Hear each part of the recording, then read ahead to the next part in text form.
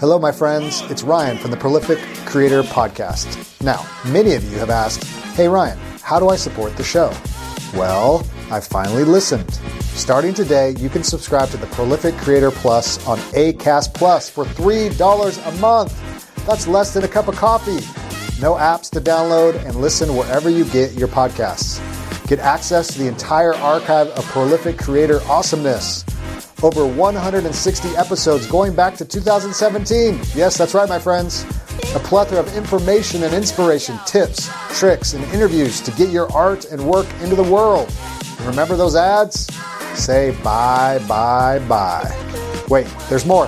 For $5 a month, you can get access to the full Prolific Creator experience. This includes the full archives, early access to episodes, listener Q&A, book and movie reviews, and interviews not for the public. And perhaps any other awesomeness I might do on the microphone. Sounds awesome, right?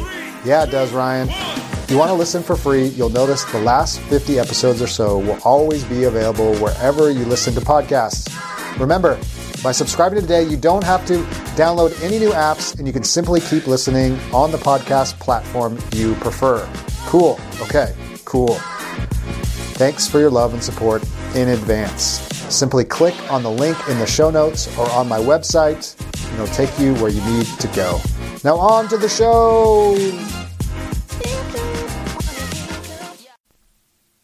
Welcome to the Prolific Writer Podcast, where speed's the name of the game. Follow an indie author and publisher and his guests as they share inspiration, tips, and advice on writing fast, writing often, and writing well, so you can do the same. Here's Ryan. Welcome. This is Ryan, your host for the Prolific Writer Podcast, where we are committed, dedicated, on an all-out pursuit of writing fast, writing often, writing well, and glad you found us, however you found us. And I am really privileged and honored to have another guest here today on the episode, Mike Duran. And Mike is a great guy. We've gotten to know each other over the last year or so, and has a great story. Actually used to be a pastor, and now he's writing fiction, and very prolific, even though he says he's not, but he is. He's written quite a few books. I think he has 8 books out in the last 4 years or so, and writes horror, suspense, got some urban fantasy coming out. Wrote a book on Christian horror, a nonfiction book, which is great.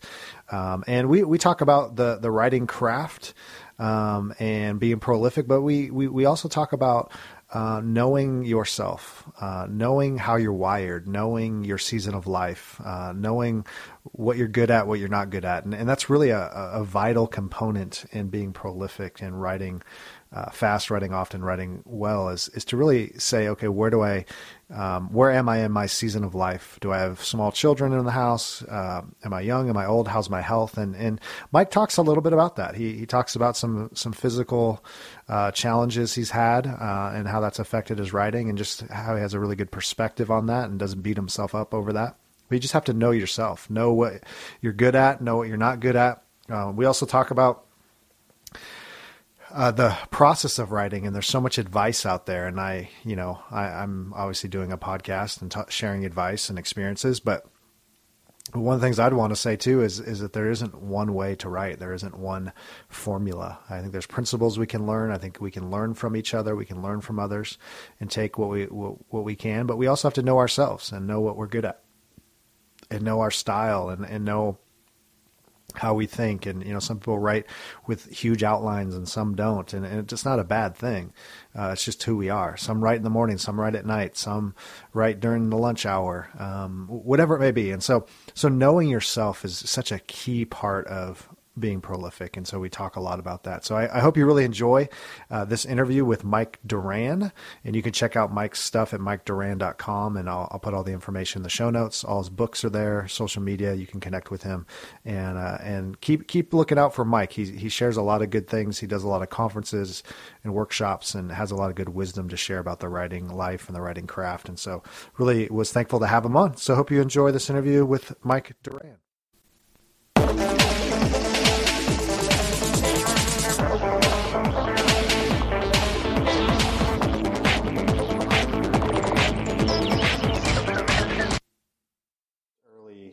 kind of Christian, I don't know, novels that were crime or political thrillers and stuff, and they always just were a little bit cheesy.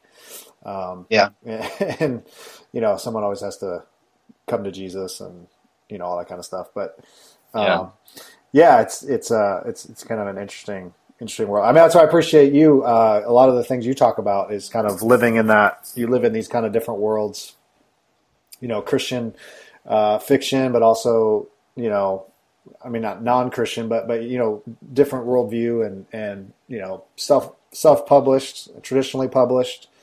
I think you have a unique voice as far as writing goes, and all those different markets, and you've kind of seen the good, bad, and the ugly. So thanks for coming on the show. And, okay, great. And I know you said that you're not prolific, but I think depending on how you define that, I think you've written, if I'm not mistaken, you've written 8 books in the last 4 or 5 years or so. Novels, novelettes. Wrote a great nonfiction book too, Christian Horror, which is a great read. I highly recommend. But you've been really involved in the writing community. Obviously, different communities, Christian communities, non-Christian communities, different conferences. You've done workshops. You've done all kinds of stuff. So I think you have just a unique perspective. And one of the reasons I wanted to have you on too is you also work a full-time job. And so obviously even working a full-time job, you're still able to, pump out blog posts and books and novels and novelettes and novellas and everything else. So I think that's kind of what I think a lot of people are looking for too, is just that how do we live our lives? Because most people, aren't full-time writers, but you have a wife and kids and a job, and yet you still are able to produce a lot of work. And so I want to talk a little bit about that too. So sounds good. So thanks for coming on, Mike. You're welcome. So tell me right now, what are you working on right this moment as far as writing projects? I know you just came out with a novella. You can tell us a little about that, but anything else you got in the hopper right now? Well, I finished my second book in my urban fantasy series this summer, and rather than just jumping right into the third book, I really needed to, I was pretty gassed. I had, I taught at the Realmmakers writing conference this summer, and I taught 2 workshops, and I was just beat. I was really drained and stuff. So I really wanted to kind of take a break from jumping right back into my urban fantasy, although I have had pretty much fun writing that. And I wanted to do something different. I had toyed with the idea of gathering up some of the notes that I used at my conference to discuss speculative fiction and Christian theology, or a theology of speculative fiction was the title of my workshop there. So I initially started at the end of summer to kind of start to drag some notes together for that. That's similar to how I wrote Christian Horror, because Christian Horror was based off of kind of this ongoing discussion. I'd had several blog posts. I'd written a number of things on that. And so when I finally got down to writing Christian Horror, I really just pulled a bunch of threads together of stuff that I'd written. I had thought about doing that with the theology of speculative fiction, but I really found out I was just way too burned out, probably more burned out than I thought I was. And so I wanted to do something that was different and that would give me a little bit of a break before jumping into the urban fantasy again. And so that's when I wrote my newest one, which is technically a novelette. It's right about 10,000 words. And I'm calling it a Southern Gothic horror. But it contains, what I'm calling it's a Gothic mermaid story. And it's an idea that I had toyed with for years and years and years. And I figured as a way of a break, I would go ahead and work on that story, which I did. And so to answer your question, right now I'm just beginning to dig into replotting and starting to hammer out the third book of my urban fantasy series. Yeah, that's an interesting idea.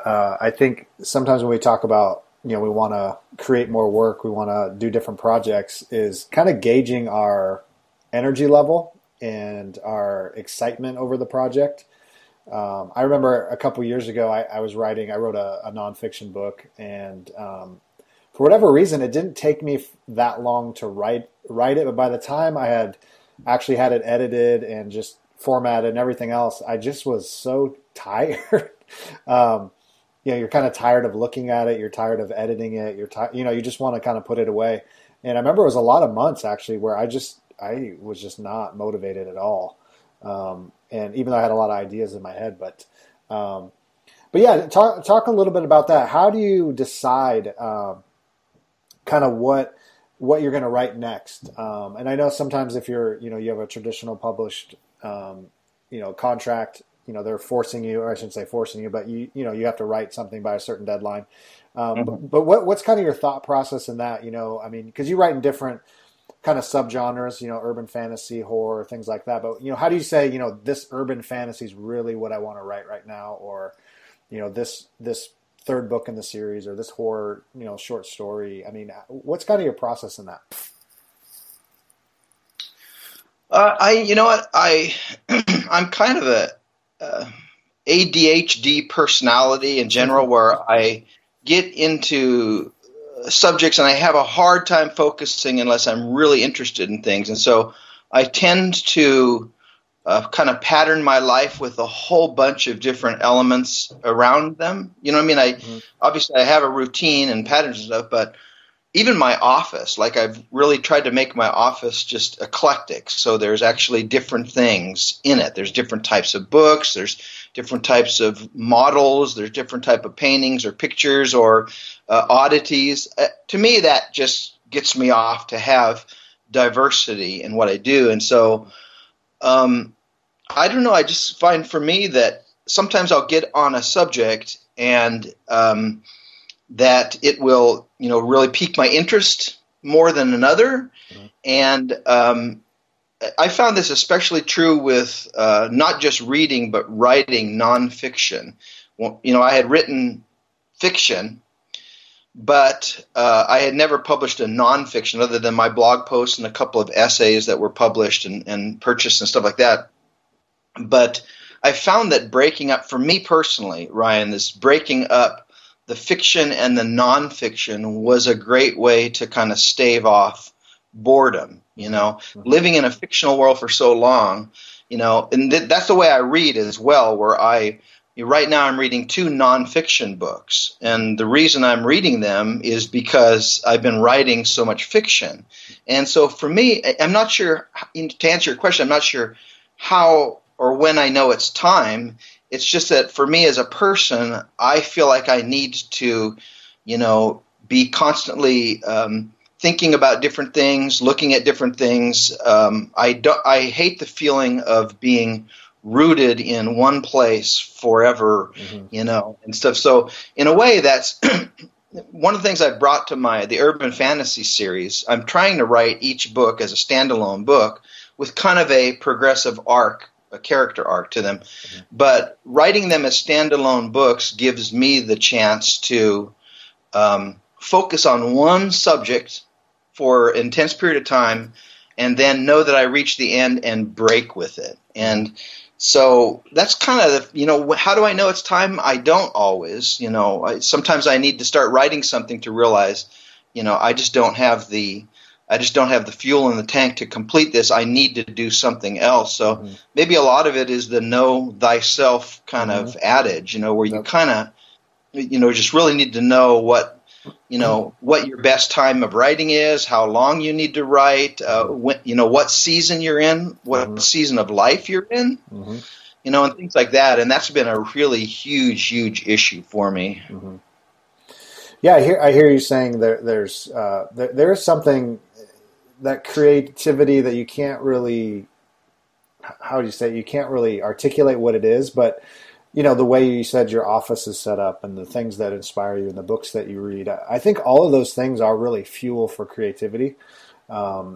I'm very, I mean, to use the word anal about the way my office is set up. I have, a home office and I have another office, and I'm very particular where things are, what I visually see as I'm working, what kind of music I listen to. I mean, even depending on what I'm writing. I mean, I always have a soundtrack, that kind of fits the mood or the vibe. I know some people don't use music, but I think all of those things are kind of fuel. Like you said, what time of day, knowing the season of life. I mean, you just have to be kind of honest about yourself. I know everyone says, well, you got to get up at 4:30 in the morning and write. And I don't do that. I'm not, I get up early because I have a young family, but my best writing is actually when everybody's asleep and quiet in the evening. And I just have some moments to kind of think and enjoy that. And I've always kind of been that way. Yeah. But that's just me. I wouldn't say everyone has to do that. And some people say, well, the first thing in the morning you're freshest, and you are. But I get a second wind for whatever reason in the evening, and that's just kind of my time. But I don't know that everybody is freshest in the morning. I think that's actually one of the reasons why I struggle with the writing experts and how this idea that you need to log at least 2K words a day. Mm-hmm. You need to do this, and stylistically you want to do that, and then there's methods for how to plot or right. What's better, this or that. And so we've kind of developed this culture where this is how you write. If you want to be a professional writer, if you want to crank out stuff, this is how you need to do it. Yep. And that stuff grates against me. It's probably because part of me is just a rebel, and I hate to be told what to do, but it also, I don't think, respects the fact that people are different. We're creatively different, stipulate differently. Our lives are different, our schedule are different. Like when I really sat down to think about it, Ryan, I definitely am crisp, idea writing, energy-wise in the mornings, and then probably after about 9, 10-ish in the afternoon, I really hit this dull spell, and then probably about, I don't know, why this is, but probably later in the afternoon, like 2, 3 or so, I really get this rush where I'm able to write again.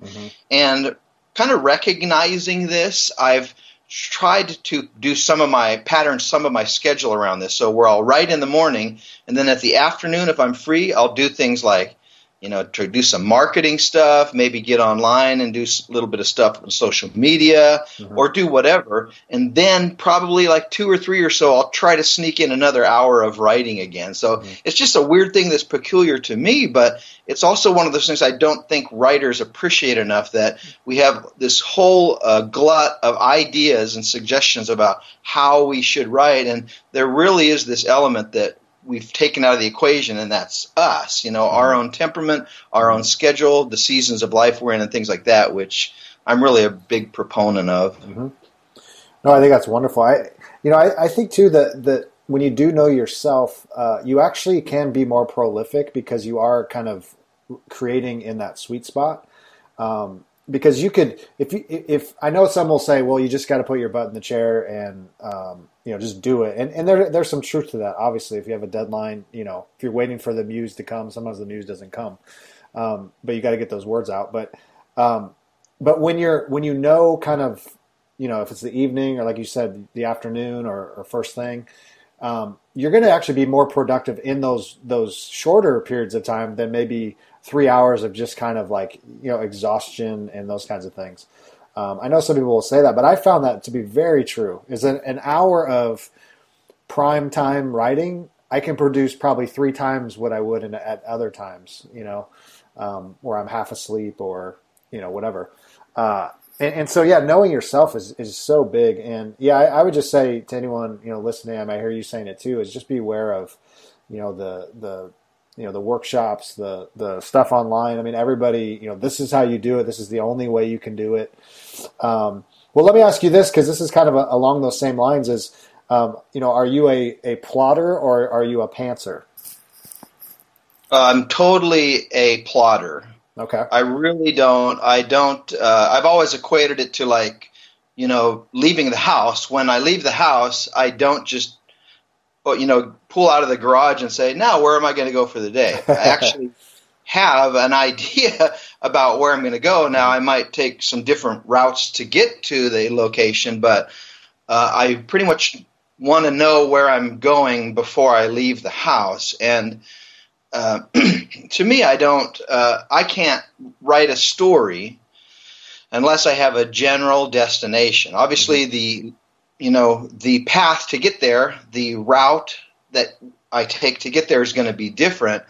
But for me, I need to know where I'm going. Like, for instance, one of the things that's hung me up on this novel, the next Reagan Moon novel I'm working on, is I wasn't sure where I wanted to go with it.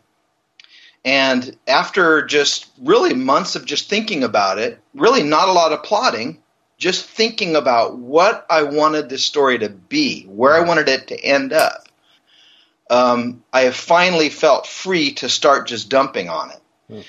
And again, that's just me, but I don't understand how people can just start writing and then kind of ad-lib as they go. That drives me crazy. Personally, on most of the books that I write or most of the stories I write, I know how they're going to end. And I won't start the book or the story until I know how it's going to end. That doesn't mean that things don't change along the way. There doesn't mean that there aren't tweaks along the way.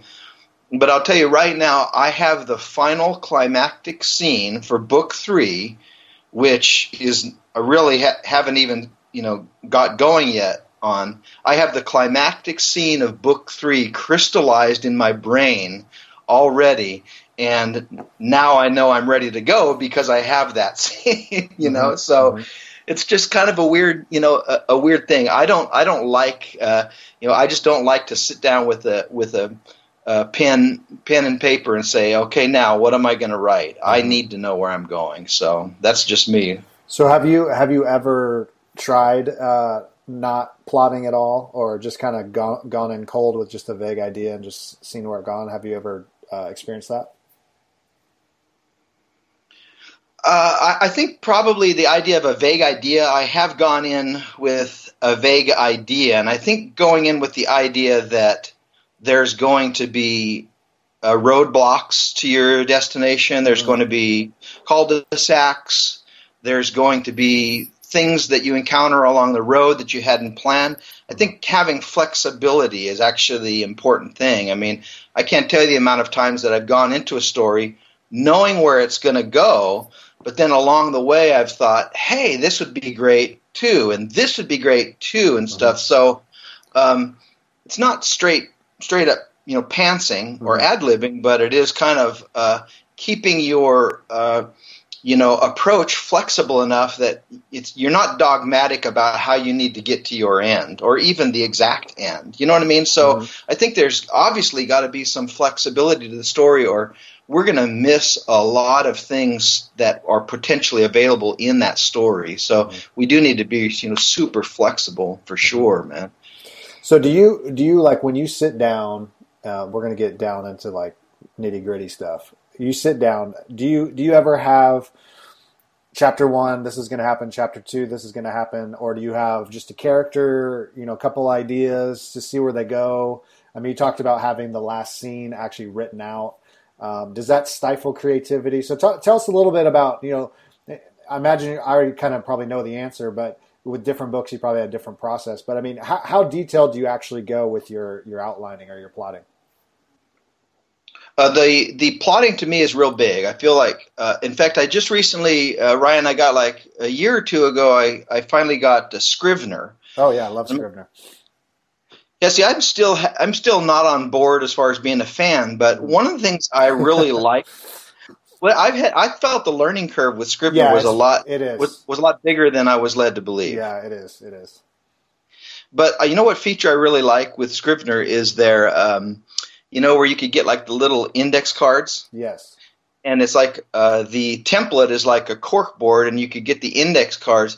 Now, I love that because that's actually the way I've plotted a lot of my books, where I'll just get a cork board, and I'll start like putting Post-its on it and interchanging the Post-its. And so that's one thing I really love about that, because that's how I think when, I do plot. It's like, we need to have this scene, then we need to go to this scene, so I do definitely, think in scenes. The problem is, and this is where I kind of learned from being a pastor and assembling, and that's a whole other story, which actually is important to my own personal growth. But this idea of giving myself the freedom to, how I thought about it, Ryan, when I was in the ministry, was that I have an easy chair and that I have a desk. And 2 stages of building a sermon for me were this easy chair, where I'm just letting ideas, illustrations, quotes, and things just kind of randomly accumulate. Oh, that might fit in this sermon, that might fit in this sermon, that might fit in this sermon. And then I move from the easy chair to the desk. And the desk is where I'm taking all of these loose strands of notes and saying, that would work as a great opening, this would work as a great follow-up, this won't work, so you take it off the plate and things like that. And I found that I really do that kind of approach with my writing too, where I'm kind of getting all of these index cards in place, where I want a scene where this happens, I want a scene where that happens, we need to explain this or that. And then you kind of get to this, it's not really the editorial point, it's more like the where you're kind of storyboarding everything and putting it in a systematic or a logical fashion. And then I begin to move towards taking stuff off the plate. That's not going to work. This is going to work, and adding it here or there. So it's kind of a grueling process, but I've likened it unto like a shotgun. Someone asked me what kind of writing technique. Somebody asked me the other day online, do you use the snowflake method writing?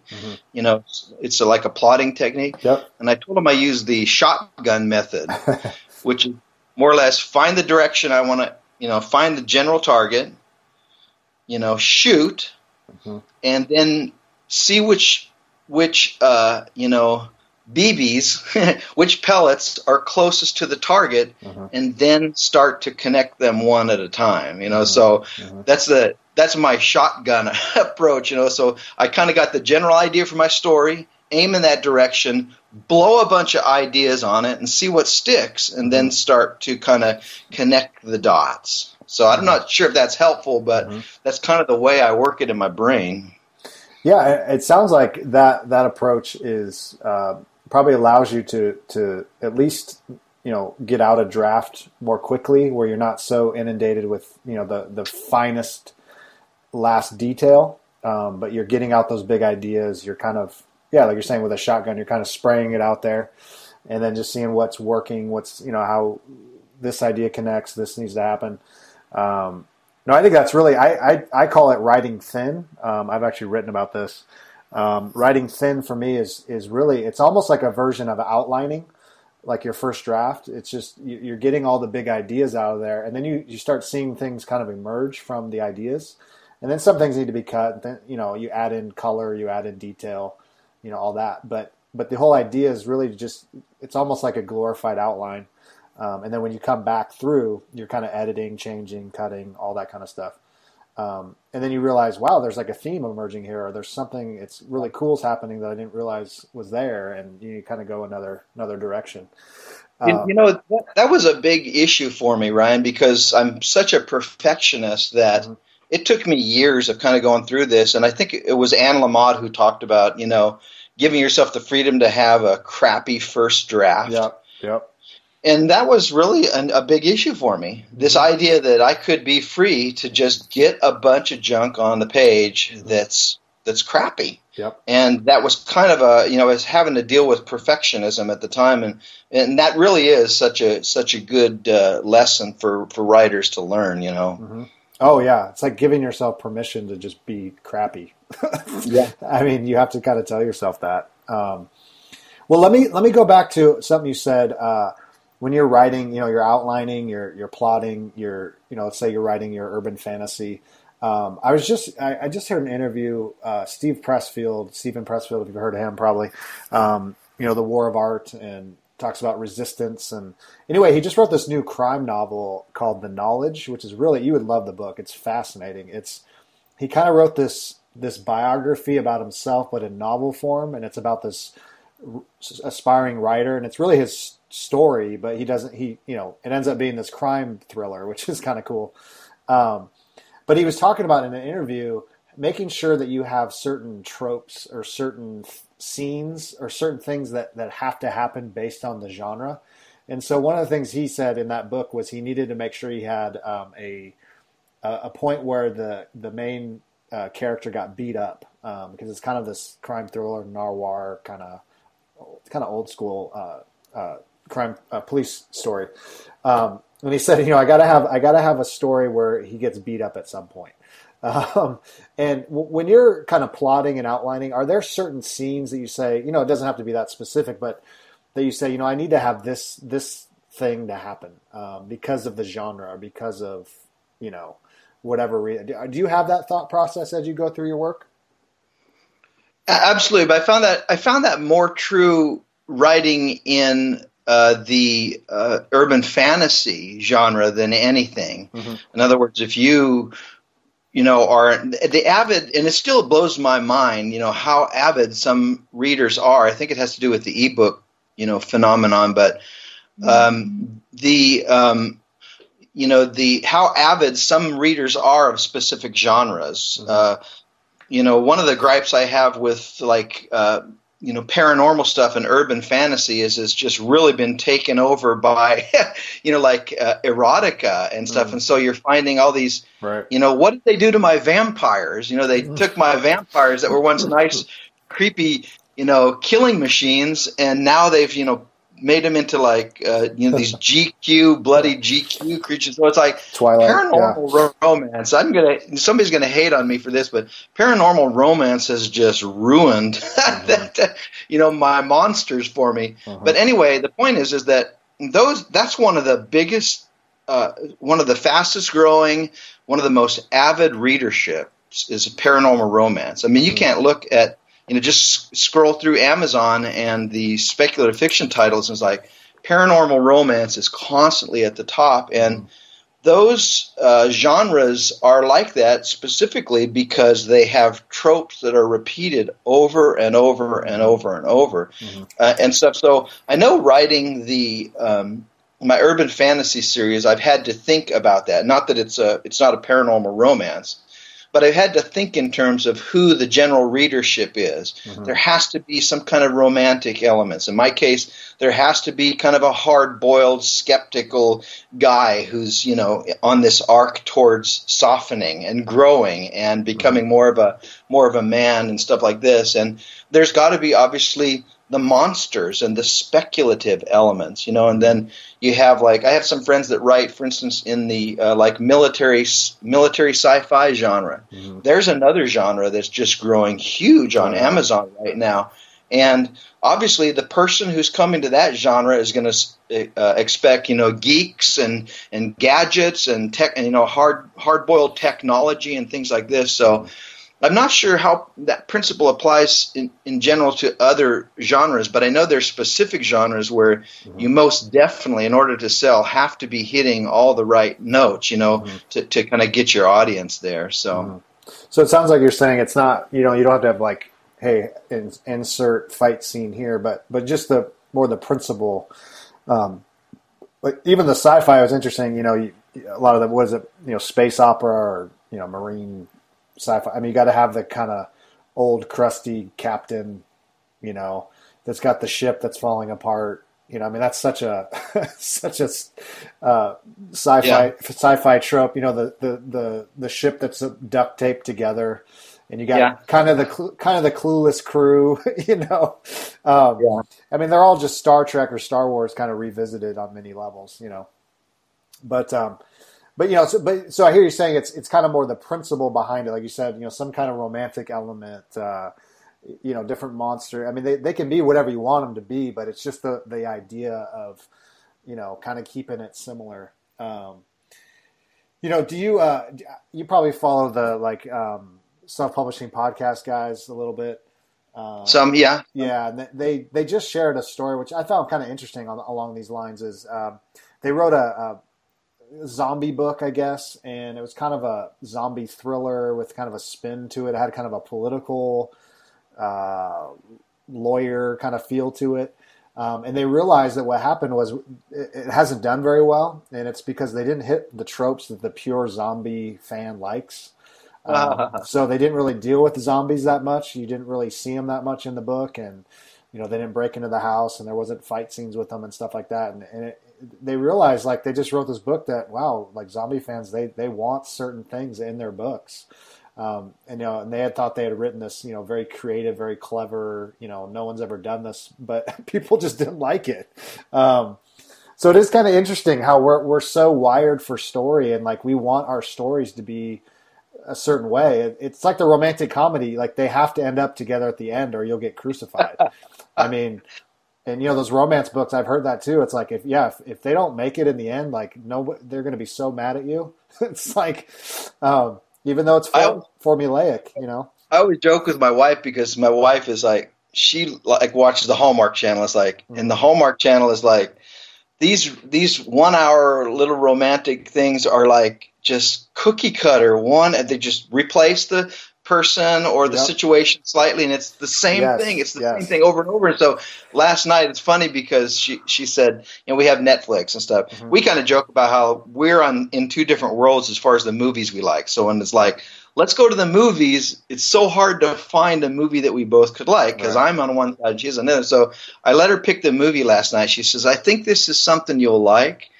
And it turns out it was a 2 hour Hallmark type of movie. It was like the same type of thing. So, and this is just her wheelhouse. That's what she likes. Yeah, and they expect it to go. I mean, you just take out the characters, put it in a different setting. It's the same movie over and over and over again. I mean, when I watch it with my wife, I always joke, because I'm just like, oh, I wonder what's going to happen next, because you already know. But I think that's important when going back. When your storytelling is just to keep that in mind too, as you're kind of outlining, plotting. Are there certain reader expectation? I've heard people talk about experimental. They call it experimental fiction, which basically is no one's going to read it because it's so off the wall. It doesn't really hit the things, and people really like that. I mean, there's a reason why there's a reason why I like crime novels. I expect certain things, right? Right. Urban fantasy, horror, sci-fi, whatever. There is just kind of this expectation. How do you?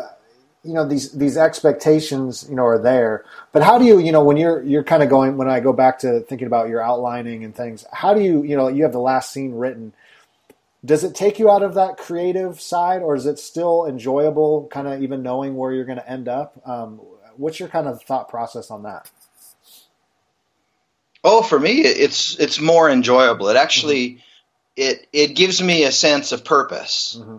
I mean, because and again, this is probably unique to me, but I don't like this idea of not exactly knowing where I'm going. Mm-hmm. And now I feel like I'm growing in confidence as a writer, that I could get into a situation with a character that you could probably throw some characters and some a plot and some plot at me, but and then I could probably write my way out of that pretty easily. Mm-hmm. But for me, there's more of a confidence that I gain knowing that, no, this is how the story is going to resolve. It actually gives me a little bit more of a drive, more of a impetus to want to work on the story, because I'm not kind of sitting down scratching my head saying, now where are we going today? You see what I'm saying? It's no, I know where we're going. Now, the fun is figuring out maybe necessarily what are going to be the twists and turns along the way. Sure. But to me, I lose energy if I don't know what I'm working on, if I don't know where I'm going, if I don't know the point of my sermon. Mm-hmm. How the heck are the people in the congregation going to? You know what I'm saying? So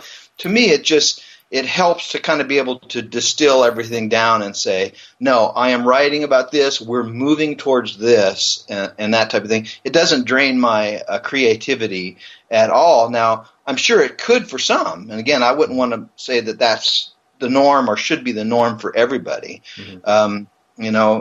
It's that type of thing. So, but to me, it's not a quench in any way. Well, and I think there's a big myth out there. You probably heard Stephen King in interviews. He apparently doesn't outline at all. Lee Child doesn't. There's a few others, but I think it's a lie in some sense because they always have a character.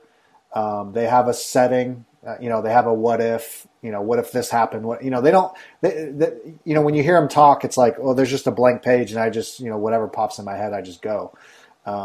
I don't think that's true at all. I think everyone does plan and does plot on some level. Again, it doesn't have to be super detailed. It doesn't have to have every character, every line, every where it's going to end up. But they do have a little bit of a roadmap. Especially I think people that write series, like you already have your characters.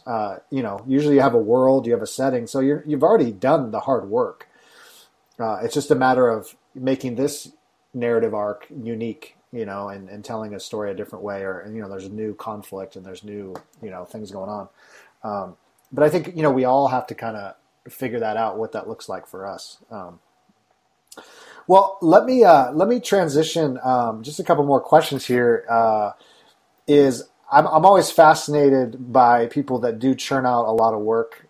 You're very involved in the writing community. Do a lot of writing, speaking. Your own books. But you also have a full-time job, and so how has that kind of been for you? Just as you've begun your writing career, and wife, children. Do you have grandkids now? I think you have grandkids. Dude, I have 9 grandkids. Okay, so you have a lot of grandkids, so a full house.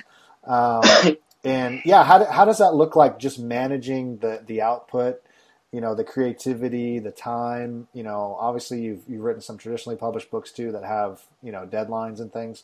What have you kind of been learning along the way as far as that goes? I've learned that I can't get things done as fast as I'd like. Mm-hmm.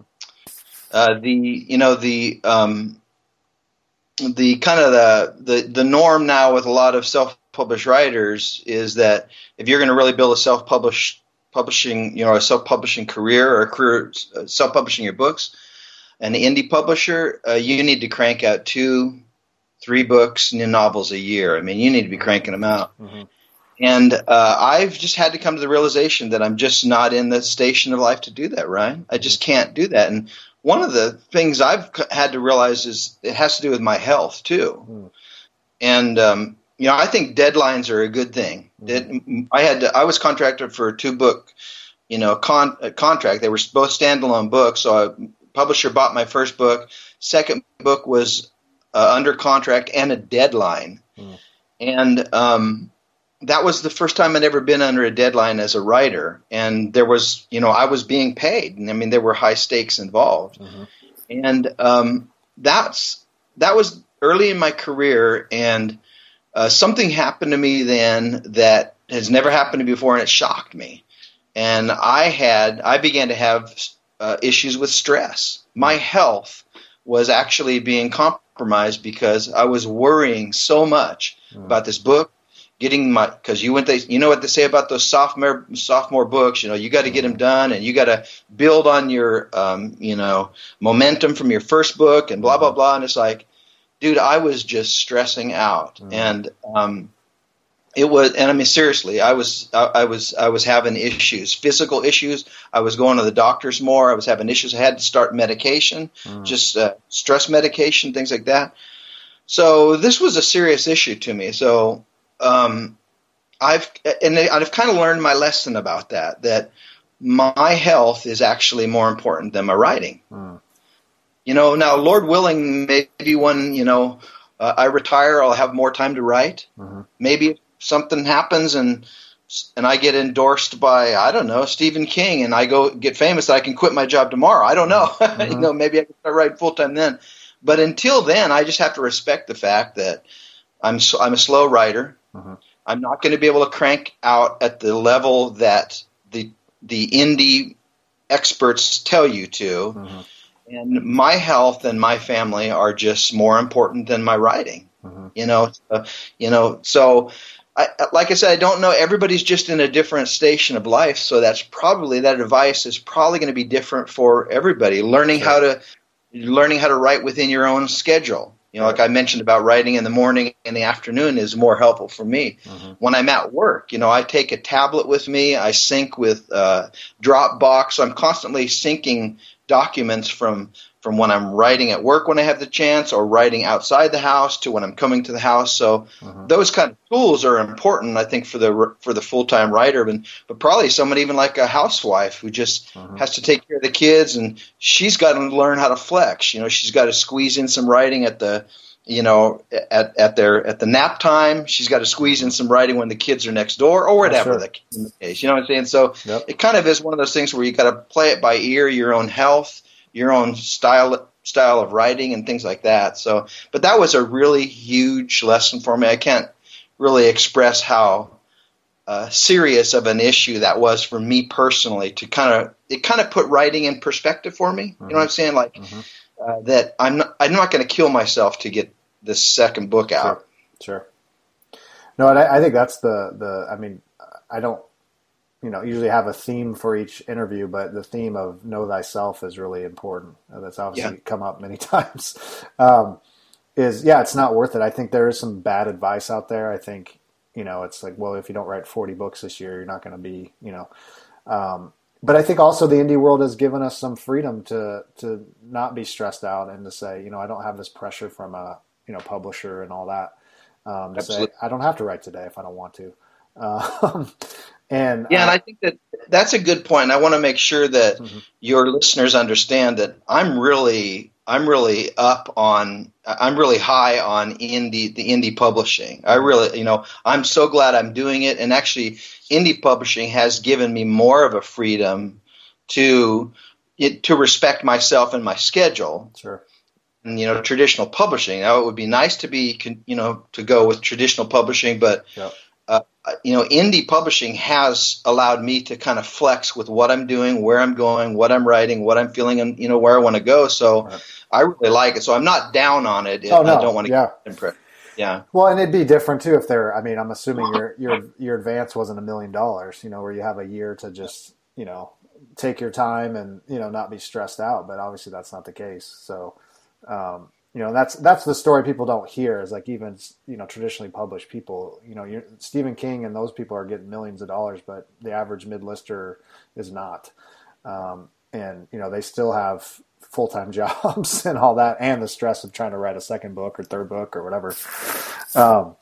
No, I think that's really important. And, and I would say, Mike, like you are prolific, last 4, 5, 6 years. I mean, you've written 8+ things and, you're all over the place. And it's funny because there's a lot of authors that can't even say that. I mean, they can't say I've even written, they write 1, 2 books and, think they're gonna make it. But like at a nice pace, just putting in the time, you'll be amazed what you can produce. And I think that's what a lot of people don't realize. It's not about typing fast, and it's not about, if I could just get my, learn how to do dictation, then I could, crack the code.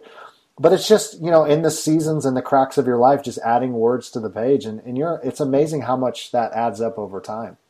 And then all of a sudden you're like, wow, I have a whole book, That would definitely be one piece of advice I'd give to like your listeners who are like newer authors and things like that is, slow and steady does win the race. Mm-hmm. It can win the race. And the best thing for a new writer is to not dream, again, I don't want to say, don't dream big, but kind of set yourself a reasonable goal and do whatever you do to get to that goal. This idea of writing something is like, I've been working on this novel of mine for 5 years. No. I mean, at some point, give yourself your own personal deadline. Get it done, good or bad, get it done.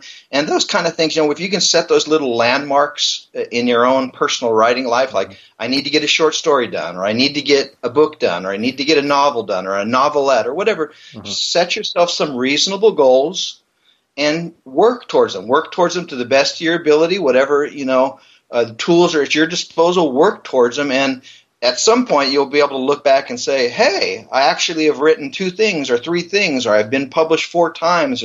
And really, in a lot of ways, that's the way I look at my own life. It's like, yeah, it's kind of crazy. I've actually written 8, published pieces, So it's like, and it really is just a process of kind of setting a goal, working towards it, and and staying true to it. So, yeah, I think that's great advice. Really good. I mean, you're just kind of chipping away, just one little goal at a time. But you're right. I hate hearing 10 years I've been working on this, urban fantasy, this, Tolkien ripoff. I'm just like, please just finish the book. I don't want to hear about it anymore. Yeah. And I think coming back, full circle, I think knowing thyself, knowing the season of life you're in, maybe you have more time, maybe you have less time. So you're going to say, well, hey, I only have 3 lunches a week to write, that I can write an hour over lunch every week for three slots. Well, what would your goal be to finish that book, with those 3 hours a week, and it is amazing how much you can accomplish. I think there is still this kind of, this idea that, well, if I'm, I've got to be young and I got to be in peak, shape and all that. But again, just plodding along, it does add up quickly. Well, I'm neither young nor in peak shape. So right. Well, hey, Mike, really appreciate you coming on the show and, shared a lot of great tips and advice and sharing your story and, really just excited for you. I know you've been writing a lot of new stuff and still plodding along, and that's great. Anything else you want to kind of leave? One thing is where people can find your books and your writing and blog and everything. And then, any other tips, advice you want to leave with the audience? Or maybe you could leave us with just one kind of big lesson you've learned in the last few years of your career. You know what? I've learned so much from the writing community in general. It really is important. I think a lot of us writers are loners by nature. You're alone with your thoughts. There's no one there by your side to kind of think through a character arc or a thing like this, or just the struggles that you face, just getting something on paper and then looking at it and saying, man, this is junk, and feeling the depression stuff. And then even once you get stuff published and having a bad review come in or stuff like that. So it is important to have a writing community around you. It really is important to get to know other writers, listen to their struggles, hopes and dreams, the failures, accomplishments, and celebrate each other's accomplishments. That's a huge, huge thing. We really should be able to celebrate another writer's accomplishments. Yes, there's going to be jealousy sometimes, and boy, this or that. But the idea of being able to stay in community with other writers along the path is incredibly, incredibly important. So that's why I like, podcasts like this. I do listen to writing podcasts, and I think it's just interesting. I'm fascinated listening to other writers and stuff, and that gives, that helps kindle the fire in me and helps me keep going. So that would be the piece of advice or encouragement, is that, there's other travelers on this journey. Please hang out with some of them. Walk side by side by some of them. Listen to their advice and use what you can, and keep going forward and stuff like that. So, great advice. Yeah, isn't that interesting how you listen to all these different people and everyone has a different way of doing things? You just, there's not just one way to skin a cat, as they say. So. Absolutely. And, you find, too, that a lot of, even real established writers guys, just listen to the Jim Butcher, an interview with Jim Butcher, who does the Dresden Files, the other day. And it's like, dude just sounds like a regular guy, just a down-to-earth guy, and so I think writers are, most of the writers I know are real approachable. We want to talk. We like to share ideas, and we like to listen. And I think we enjoy, writers enjoy listening to other people's stories as well. I'm fascinated by other people's stories, so yeah, it's a fun thing. People can contact me, Ryan, and probably the best place is for them just go to my website, which is mikeduran.com. That's Duran. And from there's kind of links to social media stuff, Facebook and Twitter and things like that, Instagram. And so I try to stay pretty active on those. I've had to cut back on my blogging, for some of the exact reasons we've talked about. It's just, interferes with writing. But I'm keeping it, I'm still keeping it going and keeping it in the game there. So. Well, definitely, if you're listening, check out Mike's website. He's got a lot of great stuff, a lot of good insight on a lot of different subjects. And, check out his books. There's a bunch of them, so you'll enjoy them. I know I have. So, hey, thanks, Mike. I really appreciate you taking the time. And, I hope we can chat again sometime soon. All right. Sounds good, Ryan. Thank you for the interview. Thanks, Mike. Thanks for stopping by the Prolific Writer Podcast. Please leave a review on iTunes so we can help more writers share their stories with the world. And head over to rockhousepublishing.com for books, resources, and other writing and publishing tips. See you next time.